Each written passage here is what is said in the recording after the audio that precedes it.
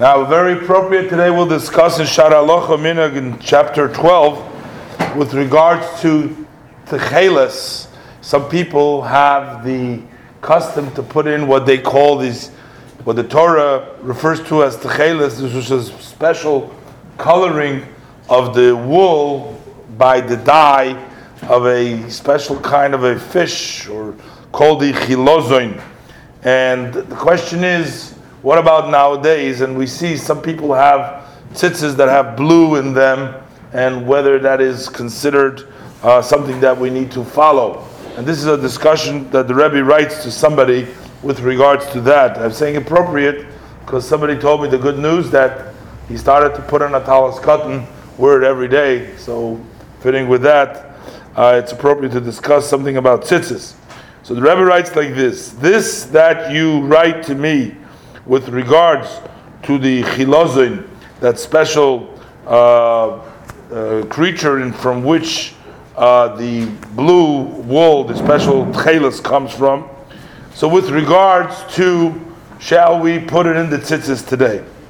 So the Rebbe says like this: it's public knowledge that it was opposed, and they made a lot of noise about this, even based on the revealed sources. Just on Nigla, according to revealed sources, the giants of the world at this time, when that novelty, that chiddush came out from the city of Radzin, because it was the Radziner Rebbe who came up with this idea that they do have the chilozin and they can they can dye the wool with its special dye and get the tcheles.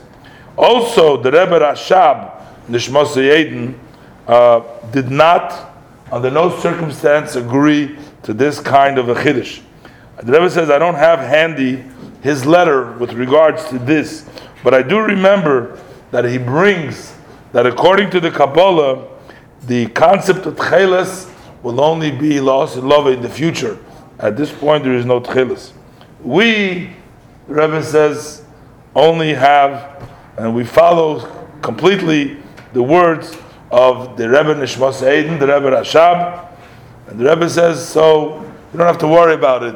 If you're a Chabad, just follow what your Rebbe said. Don't come up with new ideas. The Rebbe also references here the Gemara in Sukkah in Lamed Beis, Daf Lamed Beis, Soif Lamed Beis, and the Gemara brings down, the Gemara over there brings down two opinions, and although the more lenient opinion, it says that Rabbi Abba Mahadir, that he would look specifically to do less, even though it was the more lenient opinion.